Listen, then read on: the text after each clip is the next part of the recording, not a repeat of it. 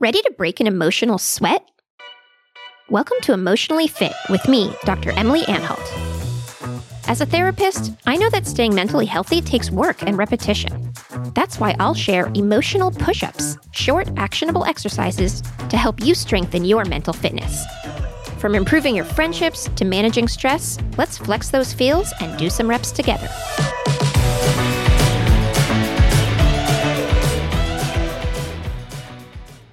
Hey there, Fit fans. I am so excited to be here today with Neil Devani, founder and managing partner at Necessary Ventures. Neil, thank you so much for being here with me today.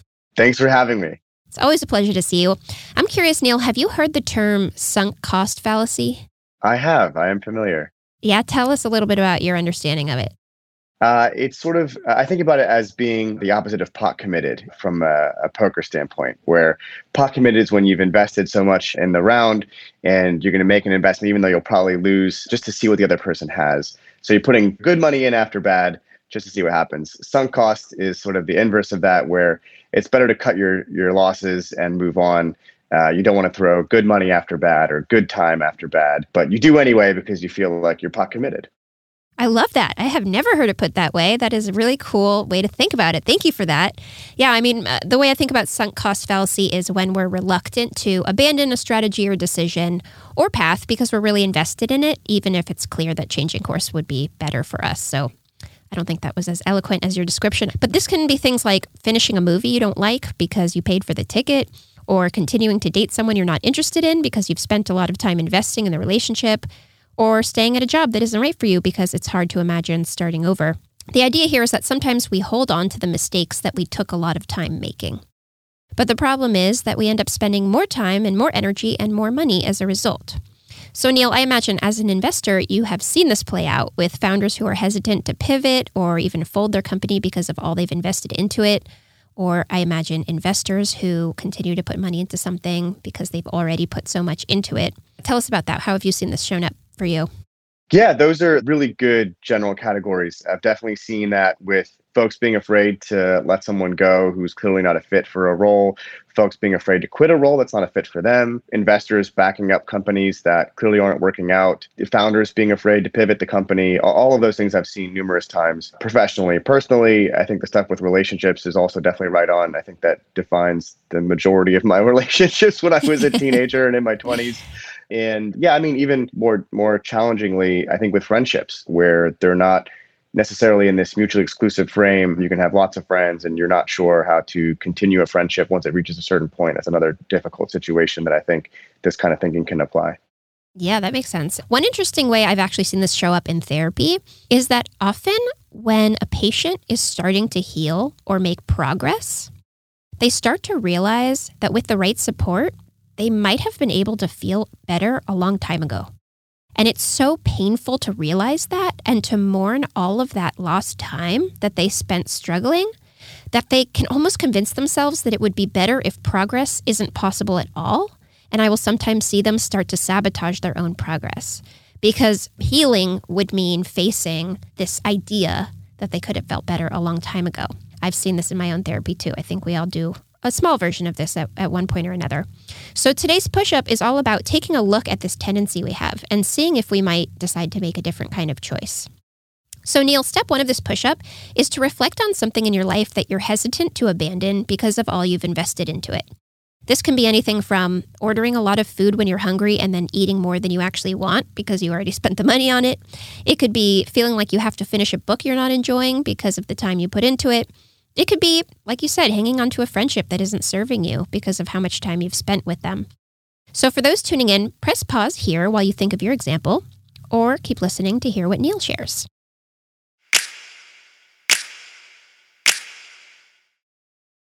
So Neil, what example comes to mind for you here?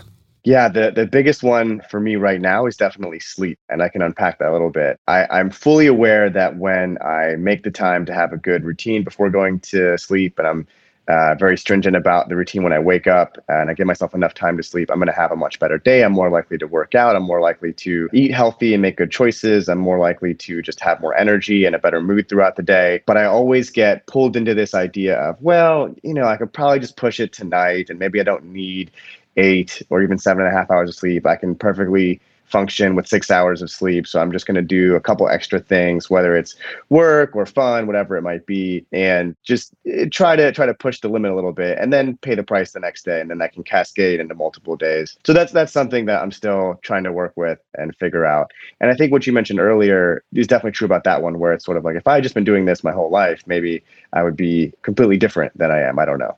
So your example is sort of like when you give up a few hours of sleep, you get to the point that you say, well, I've already given up several hours of sleep, so I might as well just not sleep at all, or I might as well give up several hours every night because I've already kind of invested in this path of sacrificing sleep for other things. Is that right?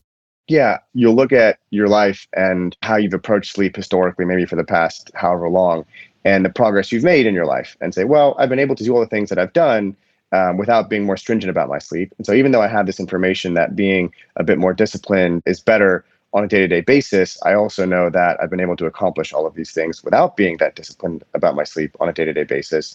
And so I can continue. And I think there's a degree of sunk cost fallacy, because you're just continuing with the path and saying it's kind of like that therapy concept you mentioned, where if I make the pivot more permanently to be better about my sleep consistently, and I find a massive benefit, even if it's not professionally related or personally, it's just mood, that's still something that I could have had sooner. And so there's this sort of like unconscious bias against it, where I'm just going to continue being inconsistent, where some nights I'll be really good about it and some nights I'll just grin and bear it because I know I can. And that feels suboptimal. I don't actually know if it is or it isn't. The only way to know would be to make a hard transition over to being 100% consistent about being disciplined. And so that's something that I'm working on. Oh, that's a perfect example. So yeah, it's like, I could start to get really good sleep, but if it's too good, then shit, I should have been sleeping this whole time, and that's really tough. So better to kind of keep doing what I'm doing. I love that. Perfect example. So step 2 then of this push-up, Neil, is to create some space for yourself to maybe mourn the lost time, money, or effort that you've put into this thing. So for those tuning in, this could be as simple as just acknowledging to yourself that it's hard to let it go. You might talk about it in therapy or journal about it, or just say to yourself, damn, I wish I'd known this earlier, but I didn't. I made the best choice I could at the time. So for those tuning in, think about what that might look like for you. Neil, when you think about your example, what comes to mind? What would it mean if you were to get better sleep and realize, oh, wow, I was capable of even more if I'd been sleeping this whole time? What would it look like to maybe grieve and mourn that time lost so that you can fully step into the future with it? I think I'm pretty, like, I've definitely faced this before in other issues in therapy. And I've gotten to a point now where I've just sort of accepted that this is the time for that change to have been made, or that change to happen. And so the grief is less. I think the first time I grieved it, it was really difficult to think about, what my life might look like, all these sort of fantasies or machinations about where things could be versus where they are today. And it starts to really dig at your own insecurities. But the reframe that's been really helpful for me is to say, well, I just wasn't capable then, and I'm capable now. And so better to be capable now than capable never. And so just to continue making that progress forward means that, you can't go from step 1 to step 5. You have to get to step 4, and then you can get to step 5. Even if at step 1, you can see what step 5 looks like and you know what it is. I really love that. And it reminds me too of a quote that I love by Maya Angelou. She said, "Forgive yourself for not knowing what you didn't know until you learned it." Like, we can't be able to know things or to do things before we learn how to do them or become capable of doing them. It's nice to have compassion for that. Yeah. I think the benefit of making enough mistakes in your life is you start to realize that regretting them is kind of a waste of time. You can learn something from it, which is great, or you can just move on. You can do both. They're not mutually exclusive, but just sitting there and dwelling on it and regretting it brings you literally no value, just negative value. And it's really easy to say that in this rationalist sense, but when you really embrace that fact, it becomes a little easier to forgive yourself and just kind of pick up and move on. I love that. Thanks for sharing this example. I think it's a good one. So then the final step of this push-up, Neil, is to get curious with yourself about what choice you might want to make moving forward and to take one small step toward that direction. So do you really want to keep investing in this path, or would it be better for you to change course? And if you decide that changing course is the better option, how can you take that first step to make it happen? So Neil, I'm curious, what does it look like maybe to take a step toward better sleep rather than continuing the pattern that you've been doing so far? Yeah, I think there's a degree of acceptance of the some inconsistency, right? And that makes it easier. I've coached myself through various behavior changes, lifestyle changes, and had some help in doing so. I'm not doing this entirely on my own. But in each case, going from being very inconsistent to being very militaristic and overly focused on 100% hit rate to just kind of having some flex is the general arc and the general trend that I've gone through, and what usually gets me to a degree of long-term consistency and stability. So in this case, I think it's the same pattern probably, right? Which is finding a way to be 100% consistent about it, and then eventually finding the happy medium where it's not going to be perfect, and that's fine, and every day is a new day, but just leaning into the positive reinforcements as much as possible, kind of just getting that to be the way that the change sticks, as opposed to trying to force it in some way. Yeah. I mean, I think that's a great overarching strategy, but I also think it can be helpful for us to create a small concrete step that we could take. So in your case, I wonder what it would be like just tonight to put yourself in a position to get a really good full night of sleep. And then when you wake up tomorrow to, spend literally 30 seconds writing down how you feel. And then at the end of tomorrow, reflecting like, did my day go better? Did it feel different? So that you can start to positively reinforce like, oh, this is maybe a change that I want to make, instead of feeling like I have to just keep going as I have been. Yeah.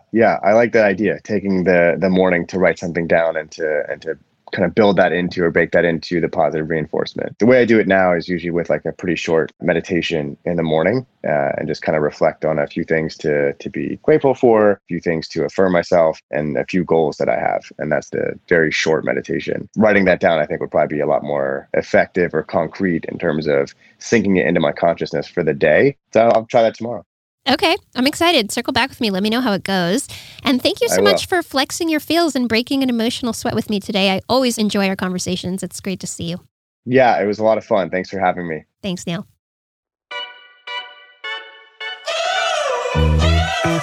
Thanks for listening to Emotionally Fit, hosted by me, Dr. Emily Anhalt. New push-ups drop every Tuesday and Thursday. Did you do today's push-up alongside me and my guest? Tweet your experience with the hashtag #EmotionallyFit and follow me at Dr. Emily Anhalt.